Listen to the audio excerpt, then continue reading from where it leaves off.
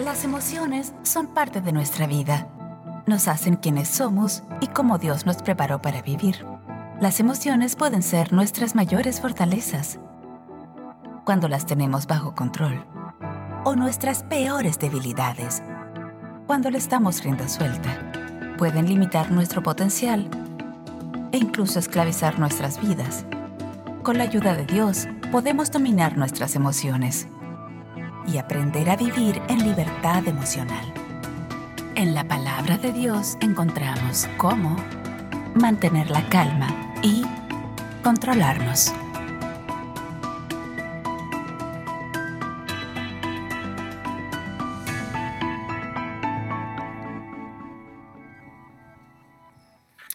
Muy bien, les agarraron con las manos en la masa por lo que veo. Pues buenas tardes nuevamente, gracias por estar aquí en Sugar Creek en español.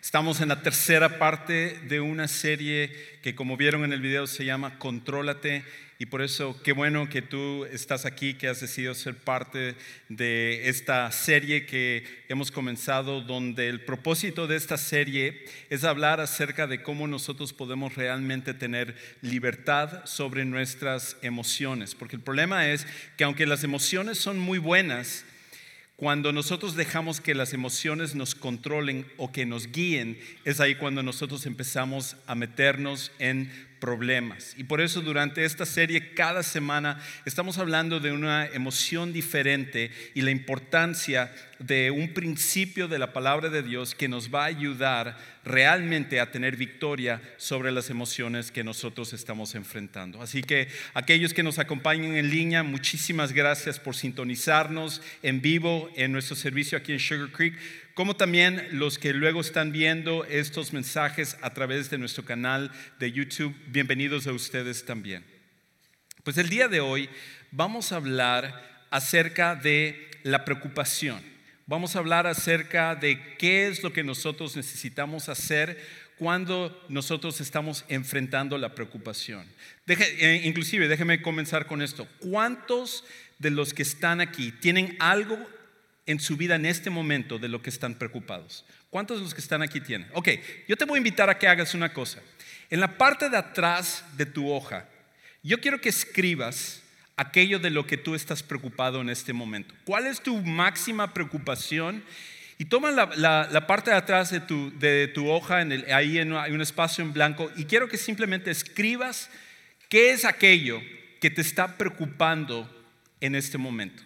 Quizás hay muchas cosas, a lo mejor quieres poner más de una, porque tú dices, tengo 2 o 3 cosas que en este momento me están quitando el sueño, me están preocupando bastante. Simplemente escríbelo ahí y déjalo por un momento.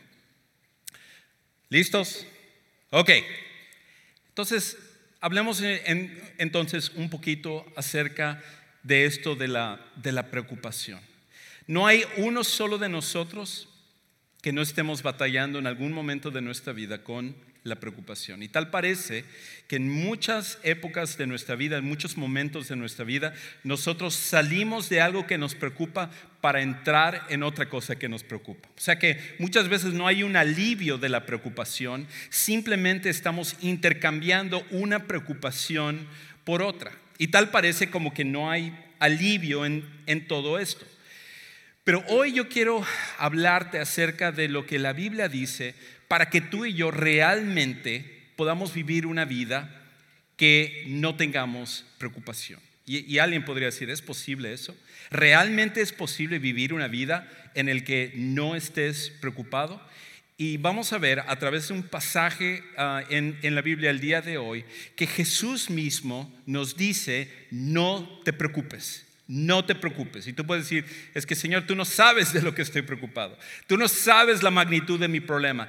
¿Cómo me puedes decir no te preocupes cuando ni siquiera estás viendo lo que yo estoy sufriendo? Y como vamos a ver en un momento, Jesús dice eso no de una forma ligera, sino porque Él nos va a dar una solución, algo que tú y yo podemos hacer en la vida práctica para poder realmente vivir una vida en la que nosotros no nos preocupemos por las cosas. Ahora, analicemos un poquito esto de la preocupación y qué es la preocupación. Esta idea de la preocupación, creo que el problema principal que todos nosotros tenemos con respecto a la preocupación no es tanto la preocupación en sí, sino la incertidumbre que nos lleva a la preocupación. De hecho, nosotros podríamos decir que la incertidumbre alimenta la preocupación. La incertidumbre alimenta la preocupación. En otras palabras, todos nosotros tenemos diferentes problemas. Todos nosotros tenemos situaciones que nos quitan el sueño, que nos estresan, que nos preocupan, que nos intimidan. Pero más que el problema en sí, muchas veces es la incertidumbre de saber cómo se va a llevar a cabo el problema y cuál es la solución y qué ramificaciones va a traer a nuestra vida y cuánto tiempo tenemos que estar en medio de ese problema. Y todo eso que rodea nuestra preocupación es lo que es la incertidumbre. Son las cosas que no sabemos. Hasta qué punto un problema puede escalar o un problema puede volverse aún peor. Cómo puede dañarnos a nosotros, cómo puede dañar a nuestra familia, cómo puede dañar a nuestros seres queridos. Y por eso ese aspecto de incertidumbre en la preocupación es lo que creo que hace que la preocupación sea peor aún. Ahora, esto es algo que yo he vivido en carne propia de una forma muy reciente. Porque hace como aproximadamente un poco más de un año y medio, los doctores nos habían dicho que nuestra hija Daña, que ella nació con necesidades especiales, ella nació con un síndrome que causa que su columna, por la escoliosis, se tuerza. Entonces, cuando una persona, por ejemplo, tiene la columna de forma normal, los doctores le llaman a eso que la columna está en 0 grados. En otras palabras, está completamente recto. Y cuando una columna se desvía más de 10 grados de esos 0 grados, ya es un problema. Ya eso hay que vigilarlo. Eso ya es algo que se tiene que monitorear porque puede causar una serie de problemas en la persona. Y hace año y medio, cuando los doctores estaban analizando la columna de Daña no solamente tenía una columna que estaba torcida, y muchas veces la escoliosis puede causar que la columna se vuelva como una forma de C. Pero lo que es peor que eso es cuando la columna se tuerce como una forma de S. Y eso es exactamente lo que le pasó a Daña. De hecho, los grados de desviación en la parte de arriba, siendo lo normal 0 grados y 10 grados y hay que vigilarlo, era 74 grados en la parte de arriba y 76 grados en la parte de abajo. Y eso estaba causando que sus órganos estuvieran siendo comprimidos. De hecho, lo que eran sus costillas estaban desviadas y estaban presionando en contra de sus pulmones. Y el doctor que estábamos consultando, un cirujano, nos dijo que la única manera de poder ayudar a Daña era a través de una cirugía en su columna. Y era una cirugía muy extensa, es una cirugía muy peligrosa porque hay que insertar varas y hay que fijar esas varas y es una cirugía que son muchísimas horas, se necesitan de muchos doctores y siempre hay el peligro de que uno pudiera Daña quedar desangrada porque también tiene una condición con respecto a su sangre, o puede ella quedar paralizada, o inclusive ella podía quedar muerta en esa mesa de operaciones. Decidimos entonces ir a consultar a otros 2 doctores y ambos doctores nos dijeron a nosotros: no lo hagan, no hagan la cirugía. Uno de ellos dijo: si esta fuera mi hija, yo no lo haría. Preferiría que ella viva, aunque sea pocos años, con esto, pero es preferible que se mantenga de esa manera. Ahora, en todo este proceso nosotros estamos orando y pidiendo: Señor, ayúdanos, estamos preocupados. Esto es algo que cada vez se iba degenerando y a la larga va a causar que su columna se colapse y con ello ella muera. ¿Qué hacer? ¿La cirugía por un lado o simplemente dejarla que ella permanezca de esa manera? Pues después de año y medio, al final nosotros decidimos hacer la cirugía. Finalmente nosotros decidimos que lo mejor era que la cirugía se llevara a cabo, ya que la desviación cada vez se estaba haciendo de una forma más pronunciada. Y cuando uno está en medio de la preocupación, creo que una cosa es cuando uno se preocupa por algo que te pasa a ti, pero es otro nivel cuando tienes que preocuparte por uno de tus seres queridos y no sabes exactamente qué es lo que le va a pasar. Y cuando nosotros llegamos al hospital y nos empezamos a llenar cada una de las formas, probablemente tú has estado ahí en algún momento si has estado en una cirugía o alguien de tu familia ha pasado por una cirugía, todas esas hojas donde hablan acerca de todo lo que puede causar y habla acerca de que si muere la persona por esto, si muere la persona por... Y dentro de mí, cuando yo estoy viendo eso, estoy firmando, estoy diciendo, Señor, ¿estoy haciendo lo correcto? ¿Qué va a pasar con mi hija? ¿Estamos realmente haciendo lo mejor para ella? Y es ahí cuando la preocupación te agarra. Y probablemente tú has estado allá, a lo mejor con algo similar, con una operación, a lo mejor con una situación de finanzas en tu vida, donde las cosas se colapsan y tú dices, ¿y ahora qué voy a hacer? O con un cónyuge que de un momento a otro te dice, ¿sabes qué? Nuestro matrimonio se acabó y te abandona, y ahora le preguntas qué es lo que tú vas a hacer. O a lo mejor es con una cuestión de salud o una cuestión con tus hijos. La cantidad de cosas que nos preocupan es algo increíble. Y más cuando nosotros empezamos a pensar en la magnitud de lo que puede volverse ese problema. Tú y yo hemos estado en esos lugares. ¿Y qué hacemos cuando estamos ahí? Porque una cosa es aquí estar cantando, una cosa es estar alabando, una cosa es estar escuchando en un domingo en la tarde, pero cuando tú estás en ese momento, en medio de esa preocupación, donde hay un alto peligro de que tú pierdas la vida o alguien de tu familia pierda la vida o que tu vida cambie por completo por una situación, ¿cómo no preocuparse en medio de esa situación? Pues lo que vamos a ver entonces es que la incertidumbre es una de las cosas más difíciles que nosotros podemos pasar. Y luego hay otro aspecto de la preocupación que igualmente hace que esto se vuelva cada vez peor. Pero escucha cómo lo dice Jesús en un pasaje en Mateo capítulo 6, donde Él entiende perfectamente cómo tú te sientes en esos momentos. Él entiende cómo tú llegas a ese punto donde la preocupación está por abatirte, la preocupación está por quitarte toda la paz y tú no sabes qué hacer en esa situación. Jesús entiende perfectamente lo que tú estás pasando. Y en una ocasión, Él estaba predicando a un grupo de personas, Él estaba compartiendo a un grupo de personas en lo que nosotros conocemos hoy como el Sermón del Monte, y sabiendo sus corazones, sabiendo sus pensamientos, sabiendo que ellos, de una forma muy parecida a nosotros y ellos luchamos con la preocupación y tenemos nuestros problemas. Jesús les habla directamente acerca de esta situación y como vamos a ver al final, Él va a dar lo que es la solución. Pero escucha cómo Él lo dice. Versículo 25.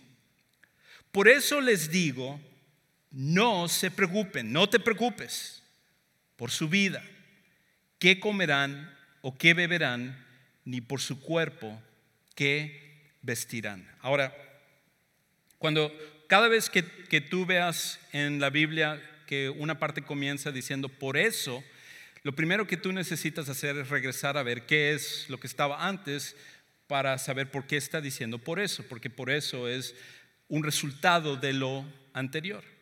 Y exactamente en el versículo anterior, Jesús habla acerca de cómo nadie puede servir a dos amos. Nadie puede servir o nadie puede tener dos prioridades máximas en su vida. No puede enfocarse por completo en dos cosas porque o vas a elegir una o vas a elegir la otra. Pero es imposible decir mis dos prioridades son exactamente iguales. No, en nuestra vida siempre vas a tener una cosa que va a ser más prioritaria que sobre la otra. Y tú tienes que decidir qué es lo que va a ser la prioridad en tu vida.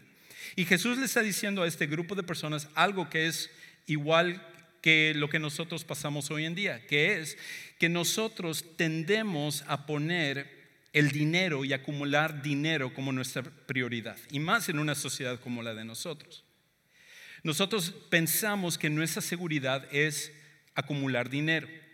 Nuestra seguridad viene de cuánto tenemos en nuestra cuenta de bancos, cuánto es lo que nosotros ganamos cada mes, cuánto es lo que nosotros estamos apartando para el momento en el cual llegue el problema, nuestra preocupación no sea tan grande porque el dinero nos va a poder salvar de esa situación. Y en el tiempo de Jesús las personas eran exactamente iguales.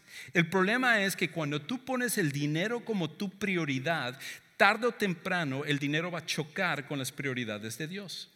Por lo tanto, Jesús dice, no se engañen, no piensen de alguna manera que ustedes van a poder decir, yo quiero hacer el máximo dinero posible, pero también quiero amar a Dios. Él dice, una de las dos, tú tienes que escoger. O tu prioridad va a ser amar a Dios, o tu prioridad va a ser amar a las riquezas. Pero no, las dos no pueden estar como la prioridad máxima.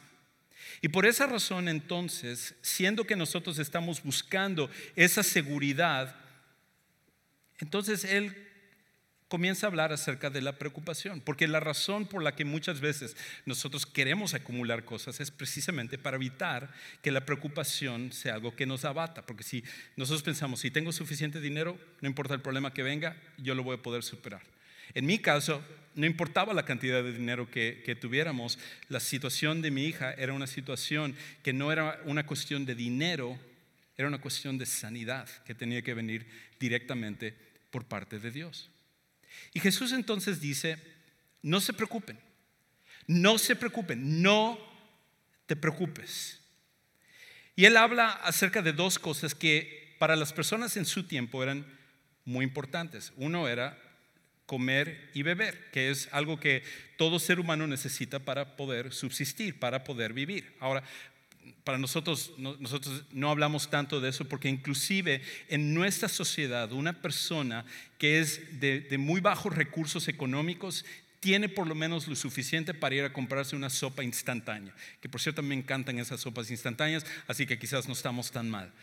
Pero en el tiempo de Jesús, las personas muchas veces podían pasar días sin comer, porque no era como que ellos tenían una cuenta de ahorros, sino que se trabajaba el día y era suficiente para comer ese día. Y la pregunta iba a ser, ¿y qué tal si me enfermo mañana? ¿Qué tal si me pasa algo el pasado mañana? ¿Qué tal si sucede esta situación? ¿O qué tal si sucede esta situación? Y constantemente las personas están pensando, tengo que acumular dinero para poder comer y para poder beber. Y Jesús dice, no deben de preocuparse acerca de eso. Y lo otro dice, ¿de qué se vestirán? Porque en ese tiempo también, contrario a nosotros, las personas no tenían casi mucha ropa. La vestimenta era muy cara. Inclusive, si tú has leído un poco acerca de la Biblia, te acordarás que cuando Jesús murió, cuando Él estaba siendo crucificado, ¿qué hicieron los soldados romanos? ¿Tomaron sus ropas y lo tiraron a la basura? No, dice que se lo repartieron entre ellos. Porque la ropa en ese tiempo sobre todo era algo muy importante. Tú vas a tu closet hoy en día y tú tienes una cantidad de ropa. Tenemos closets así del tamaño de una casa y tú dices, mujeres dicen, no tengo ni ropa para ponerme y necesito ir a comprar. Y para nosotros la ropa no es un problema hoy en día. Hay otras cosas. Y quizás si Jesús hubiera venido en nuestro tiempo, Él nos estaría diciendo, no te preocupes acerca de tu retiro y lo que va a pasar el día de mañana cuando tú te vayas a retirar. Él dice, no te preocupes acerca de tu aseguranza, de que si tienes seguro médico o no tienes seguro médico. No te preocupes acerca de tus papeles de inmigración, de que qué va a pasar el día de mañana, si hay un cambio en la ley o no hay un cambio de la ley. Tú sabes aquello que te preocupas. Y Jesús nos habla directamente a cualquier situación en la cual nosotros estamos. Y Él dice, no te preocupes, no te preocupes. Ahora, hasta ahorita sé que yo no te he convencido de lo que Jesús está diciendo. Dice, no te preocupes, no sabes lo que yo estoy pasando. No te preocupes, o sea, lo que yo estoy pasando no es algo que yo puedo simplemente tomar a la ligera y voy a buscar una solución a esto. Yo estoy pasando por una situación súper difícil. ¿Y qué es lo que hago en medio de esta situación? Y es aquí donde el segundo principio nosotros necesitamos tomarlo en cuenta y saber por qué Jesús está diciendo esto. Y lo segundo es esto: al preocuparnos, nuestro enfoque se reduce exclusivamente al problema. Al preocuparnos, nuestro enfoque se reduce exclusivamente al problema. Y eso es la tendencia que todos nosotros tenemos. Cuando tú tienes algo que te preocupa en tu vida, ninguna otra cosa al final tiene importancia. Por ejemplo, si a ti te detectan una enfermedad, tú no estás preocupado si tu carro necesita que tú lo lleves al taller para ser reparado o no. Si tú estás batallando con una enfermedad, tú no estás preocupado acerca de cómo vas a hacer para pagar la universidad de tu hijo el día de mañana.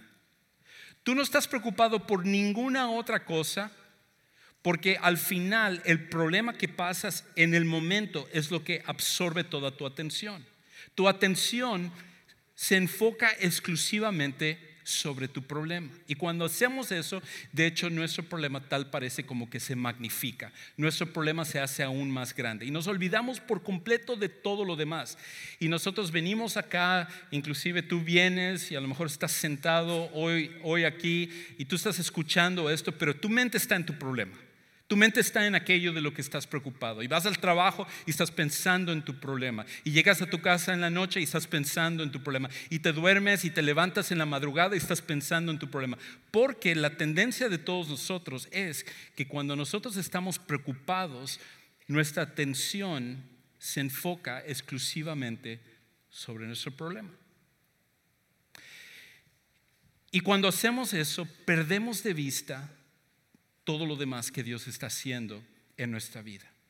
Y por eso Jesús nos va a ayudar con ciertos principios a través de esto.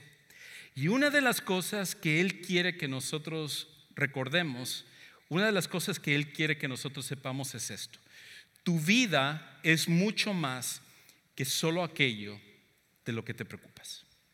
Tu vida es mucho más que solo aquello de lo que te preocupas. De hecho, déjame leer lo que Él continúa diciendo. Él dice: ¿no es la vida más que el alimento y el cuerpo más que la ropa? Y nosotros decimos, claro, eso es sentido común. Todo el mundo sabe eso. Todo el mundo sabe que nuestra vida, nuestro cuerpo es más que la comida que podemos comer o la bebida que podemos beber o que la ropa que nosotros podemos vestir. Sí, nosotros sabemos eso, pero cuando estamos en medio de la preocupación no es lo que nosotros pensamos. Nosotros pensamos que lo más importante es el problema y resolver el problema, y todo lo demás se vuelve una cosa secundaria.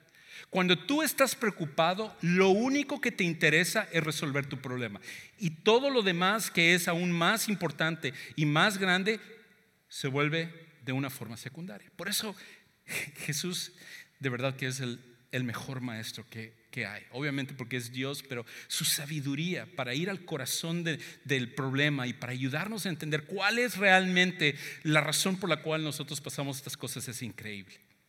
Y por eso Él nos dice: miren, cuando ustedes están en medio del problema, la situación que ustedes pasan es que empiezan a pensar que el problema lo es todo. El problema es lo más importante. Pero déjenme preguntarles: ¿es tu vida más importante que tu problema? O déjame decirlo de otra manera: ¿es tu vida más importante que tu retiro? Y tú dirías, ¿qué cosa? Sí. ¿Es tu vida más importante que la universidad de tus hijos? ¿Qué dirían? Sí. ¿Es tu vida más importante que el trabajo que estás a punto de perder? Sí. Y ese es el punto que Jesús nos está diciendo. Lo que Dios ya nos dio, que es nuestra vida, ya es un milagro, y que Dios nos ha dado un cuerpo que con todos nuestros avances científicos nadie ha podido siquiera crear a un ser humano.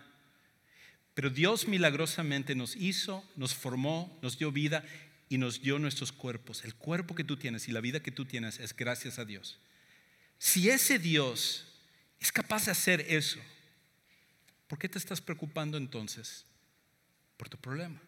Porque ¿qué es más difícil para Dios? ¿Hacer tu cuerpo y darte vida? ¿O ayudarte en el problema que tú estás pasando? Ahora, el problema es de que nosotros pensamos, no, mi problema, yo no creo que ni Dios lo puede resolver. Mi problema, yo no creo siquiera que a Dios le importa. Entonces a mí me toca resolver esto y no sé cómo lo voy a resolver, no sé cómo voy a poder enfrentar mi problema y poder llegar a una solución. Y por eso Jesús habla acerca de esto, porque lo primero que Él quiere que nosotros entendamos es que si Dios ya nos dio vida y ya nos dio cuerpo, nuestros problemas no son tan grandes como nosotros tendemos a magnificarlos. Y luego Él continúa diciendo aquí que no es bueno que nosotros nos preocupemos, y la razón por la cual Jesús está ayudándonos a entender el problema de la preocupación es que la preocupación trae muchísimos problemas, trae un par de problemas principales, y la primera es esta: la preocupación acorta nuestra vida. Lo primero es esto: la preocupación acorta nuestra vida. De hecho, es interesante que el término preocupación es algo que viene de un término en inglés que quiere decir estrangular, que quiere decir ahorcar, que quiere decir asfixiar. Y la idea es que cuando nosotros estamos preocupados, es como que nosotros sentimos que nos están estrangulando. Los problemas nos están asfixiando. Nosotros queremos respirar, nosotros queremos salir, queremos tomar aire y sentimos que nada nos puede ayudar. Y es ahí cuando nosotros nos sentimos tan mal. ¿Por qué? Porque la preocupación lo que hace es que acorta nuestra vida. De hecho, sentimos que la preocupación nos estrangula. Sentimos que la preocupación nos estrangula. Y seguramente tú te has sentido de esta manera. Ahora, cuando Jesús habla acerca de esto es algo que apenas en nuestros tiempos la medicina y la psicología se da cuenta acerca de lo que Jesús está hablando, de esta verdad que es tan importante. Pero estaba leyendo un estudio acerca de cómo la preocupación nos afecta de una forma física. Y una de las cosas que estaba leyendo es que cuando tú te preocupas, tu cuerpo automáticamente produce como un sistema de autodefensa, en donde suelta ciertas hormonas en tu cuerpo, y una de las cosas, por ejemplo, que suelta es la adrenalina, y otra que suelta es el cortisol. Y estos químicos que se sueltan en nuestro cuerpo han sido diseñados para que cuando tú pasas por un peligro tengas suficiente fuerza, uno, para pelear o para huir. Estos dos químicos que están en nuestro cuerpo lo que hacen es ayudarnos para que nosotros tengamos más fuerza de lo normal para poder pelear o para que nosotros podamos huir. Pero el problema es que ni pelear ni huir es algo que te sirve cuando tú estás viendo esa cuenta de banco o esa cuenta que tú no puedes pagar, o estás viendo los papeles de tus hijos donde ellos están pasando por una enfermedad, o tú estás en tu escuela y estás viendo que hay una persona que siempre te hace un bully, que siempre te está haciendo el bullying, y tú dices, ¿qué hago con respecto a eso? Nada de eso te va a servir.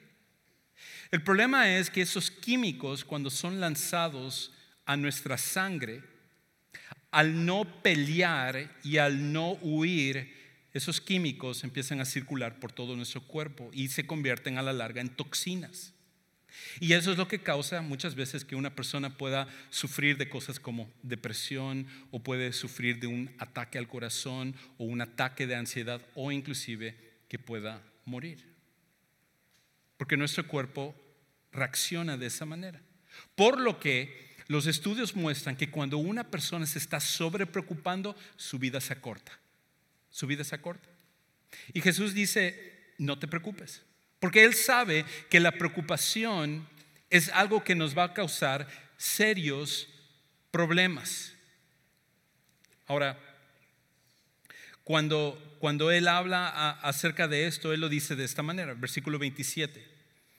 ¿Quién de ustedes, por ansioso que esté, puede añadir una hora al curso de su vida? Respuesta: nadie. Cuando tú estás preocupado, eso no te ayuda a extender tu vida, a que tu vida se haga más larga. Al contrario, lo que hace es que acorta tu vida. Cada vez que tú te preocupas, eso es algo en el cual te está quitando años de vida, que te está quitando tiempo de vida. Y por eso Jesús dice: no lo hagas, no te preocupes. Porque el primer problema de la preocupación es que acorta nuestra vida. Pero hay un segundo problema con la preocupación.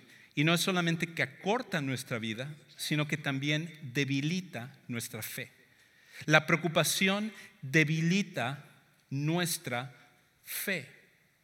Y de hecho, una de las cosas que sucede es que cuando nosotros estamos pasando por preocupación, cuando tú y yo, y déjeme hablar por un momento a aquellos de nosotros que somos seguidores de Jesús, cuando tú estás pasando por la preocupación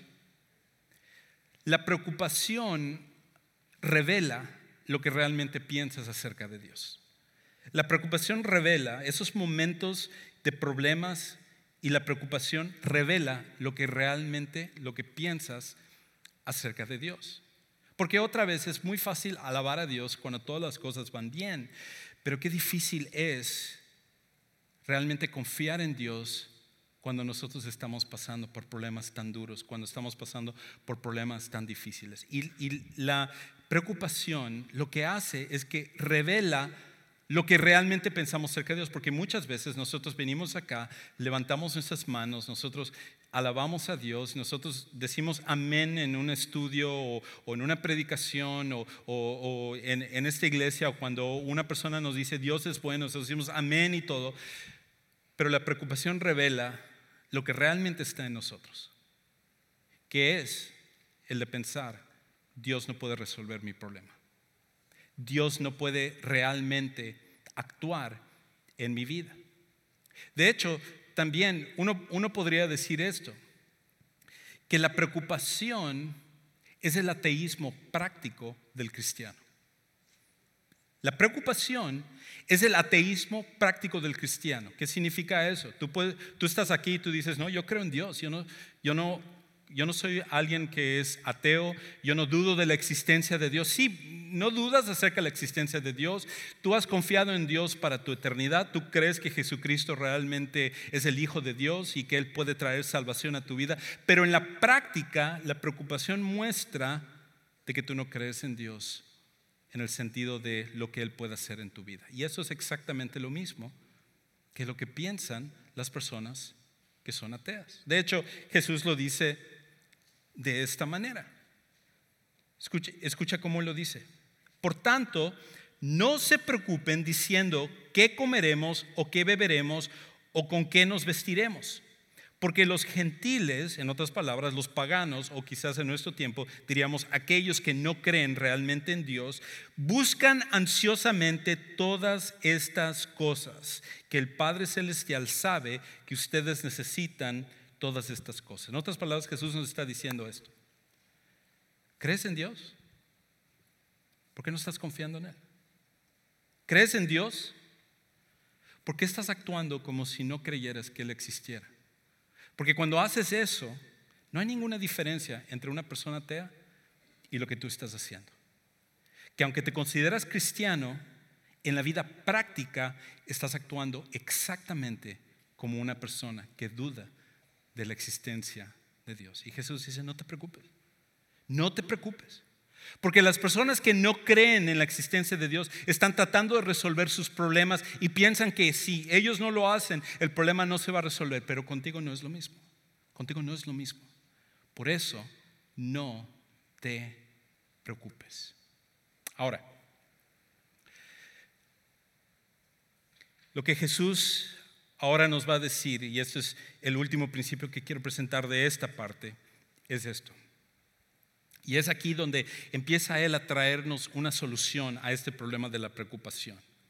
Y es esto: si Dios cuida aún de lo más pequeño, cuidará aún más de ti.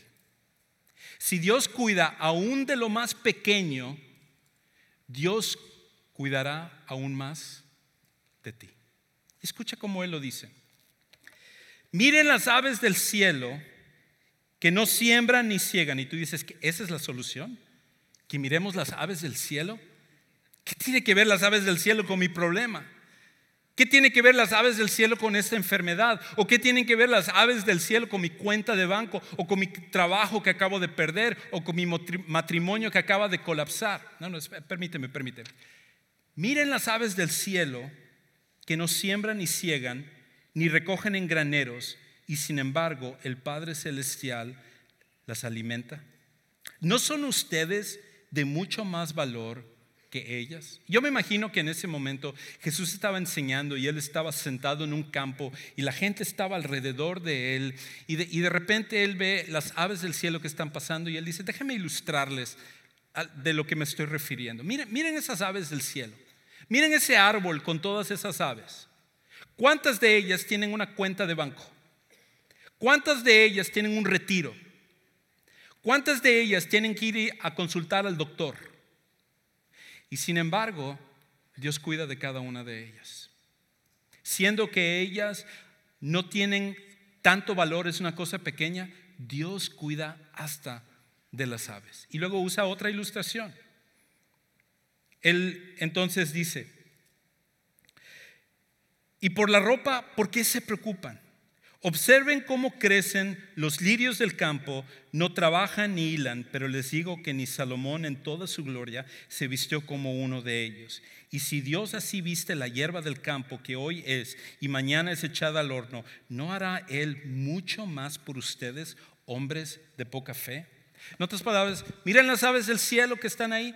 Y yo me imagino que Él decía: miren este campo donde hay todas estas flores, hermosas flores que Dios ha creado. Déjenme decirles, las personas más ricas en nuestro tiempo, en la alfombra roja en Hollywood, con los vestidos más caros que hay, no es tan lujoso como esas flores que Dios ha creado.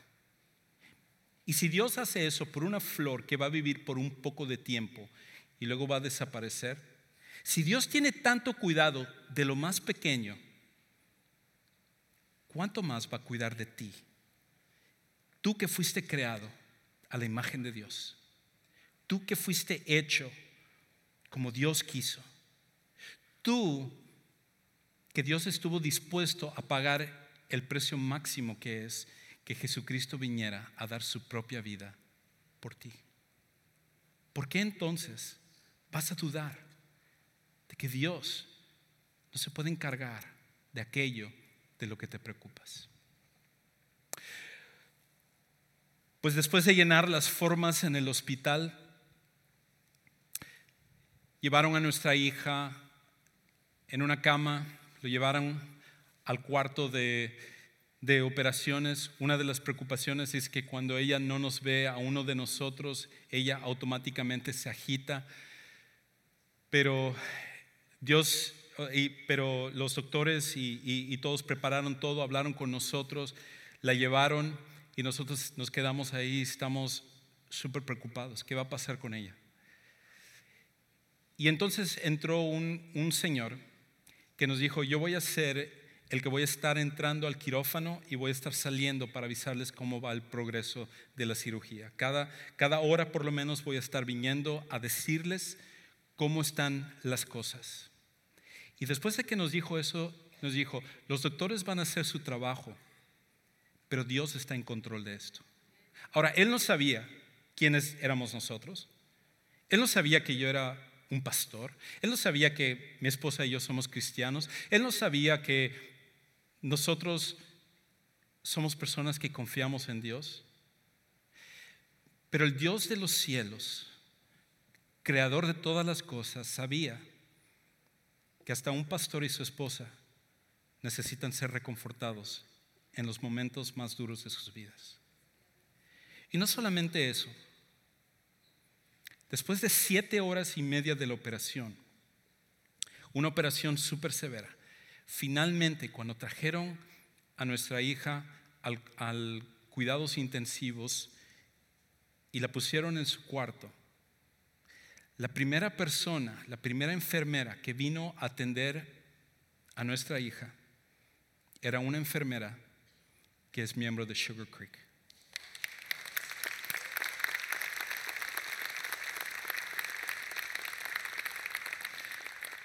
Porque si Dios se preocupa hasta de las aves del cielo y los lirios del campo, ¿cómo no se va a preocupar por ti? ¿Cómo no se va a preocupar por tu problema y por tu situación, sin importar lo que eso pueda ser? La pregunta es: ¿cómo aplicamos esto? ¿Cómo lo hacemos? ¿Cómo hacemos esto una realidad en nuestra vida, que realmente podemos vivir hasta en esos momentos más difíciles de nuestra vida sin esa preocupación? Y Jesús nos da 3 cosas, 3 principios que nosotros necesitamos hacer para asegurarnos que la preocupación no sea algo que nos domine en nuestra vida y que realmente nosotros podamos vivir sin esa preocupación. Y la primera es esta: examina tus prioridades. Lo primero que necesitas hacer es examina tus prioridades. Porque la razón por la cual nosotros nos preocupamos es porque hemos puesto muchas veces el dinero o nuestros problemas o nuestros deseos o nuestras expectativas antes que Dios. Y es lo que nos mueve, es lo que nos motiva para ir adelante. Y Dios, nosotros lo ponemos en segundo lugar. Por lo tanto, todos los que estamos aquí, tú que estás aquí, examina tus prioridades y ve qué es lo que está en primer lugar de tu vida. No lo que dices que está en primer lugar, sino lo que tu preocupación revela que realmente tú tienes en el primer lugar de tu vida. Jesús lo dice de esta manera: pero busquen primero su reino y su justicia, y todas estas cosas les serán añadidas. Busca primero el reino de Dios y su justicia. En otras palabras, pon primero a Dios y deja todo lo demás en sus manos. ¿Estás preocupado? Pon primero a Dios y deja todo lo demás en sus manos. Cualquiera que sea tu problema, cualquier cosa que tú estás pasando en este momento, la respuesta es: examina tus prioridades. Y segundo, pon primero a Dios. Y tú dices: ¿cómo pongo primero a Dios? En cualquier situación que tú estés, la pregunta es esto: ¿qué es lo que Dios quisiera que yo hiciera aquí? ¿Qué es lo que Dios quisiera que yo haga en medio de este problema? ¿Qué es lo que Dios quisiera que yo haga en medio de esta situación? Y al preguntarle a Dios, Él te va a mostrar, y entonces haces exactamente eso. Pon primero a Dios. Y sabes una cosa increíble, como Él dice: y todas estas cosas les van a ser añadidas. Nosotros muchas veces estamos buscando lo que es lo añadido y no lo obtenemos. Y Dios dice: ponme primero a mí y yo me voy a encargar de todo lo demás. Ahora, esto no es de que: Señor, ese Mercedes-Benz que quiero como añadidura, ¿me lo puedes dar? Te voy a poner en primer lugar a ti. No, eso solo funciona con Ferraris y no es cierto, no funciona con nada de eso. Bueno, voy a anotar eso. No, Dios se va a encargar de lo que necesitas, pero pon en primer lugar a Él. Ponle en primer lugar a Él. Y lo último es: confía en Dios lo suficiente para hoy. Confía en Dios lo suficiente para hoy. Tú dices: sí, pero yo tengo mañana esta situación, o el miércoles tengo una cita donde toda mi vida va a depender de lo que... Y lo que Jesús está diciendo: confía en Dios lo suficiente para hoy. Escucha cómo le dice: por tanto, no se preocupen por el día de mañana, porque el día de mañana se cuidará a sí mismo. Bástenle a cada día sus propios problemas. En otras palabras, lo que nosotros hacemos es esto: nosotros agarramos todos los días y tenemos un problema. Problema de hoy. Tú viniste con tu problema y tú viniste cargando esto. y lo has traído acá, y cuando te vayas, tú te lo vas a llevar. Y el día de mañana vas a agarrar el otro problema del día siguiente. Vas a agarrar el otro problema y lo que vas a tratar de resolver. Y luego el día siguiente vas a agarrar el otro problema. Y luego el otro problema. Y cada una de estas pesan 25 libras, así que... Pero vamos a ver cuántos... No es cierto, ok. Porque llega un momento en el cual ya no puedes cargar tus problemas. Llega un momento en el cual ya los problemas son demasiado grandes. Y lo que Jesús dice es que hagas esto. Que sueltes tus problemas. Y confíes solamente en Dios hoy. Nada más. No te preocupes de mañana. No te preocupes de la próxima semana. No te preocupes del próximo mes. Confía en Dios lo suficiente para hoy. Lo suficiente para hoy. Interesantemente, las estadísticas muestran que inclusive el 85% de las cosas de las que nos preocupamos nunca llegan a pasar. Nunca nos llega a pasar. Y por eso todo esto que nosotros cargamos muchas veces es en balde. Pero no importa lo que pases, confía en Él lo suficiente para hoy. ¿Cómo sería si a partir del día de hoy tú tomas lo que escribiste al final de tu hoja y tú le dices: Señor, aquí está esto, confío en ti, tómalo, lo voy a entregar a ti, te voy a poner en primer lugar, voy a confiar lo suficiente para hoy. No sé mañana, no sé qué va a pasar, pero hoy yo voy a confiar en ti. ¿Te imaginas cómo cambiaría eso en nuestra vida? ¿Te imaginas cómo la preocupación se disiparía si tú y yo estuviéramos dispuestos a vivir así? Jesús te invita a que esa sea ahora la manera como tú y yo podemos operar.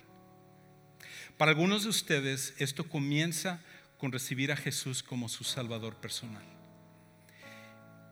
Y eso significa el venir a confiar en Jesús, porque Él es el único que puede tomar el control de nuestra vida y tomar cualquier preocupación que nosotros pasamos. Lo que tú estés pasando, Jesucristo lo puede resolver. Y por eso comienza cuando tú pones tu fe en Jesús como tu Salvador personal.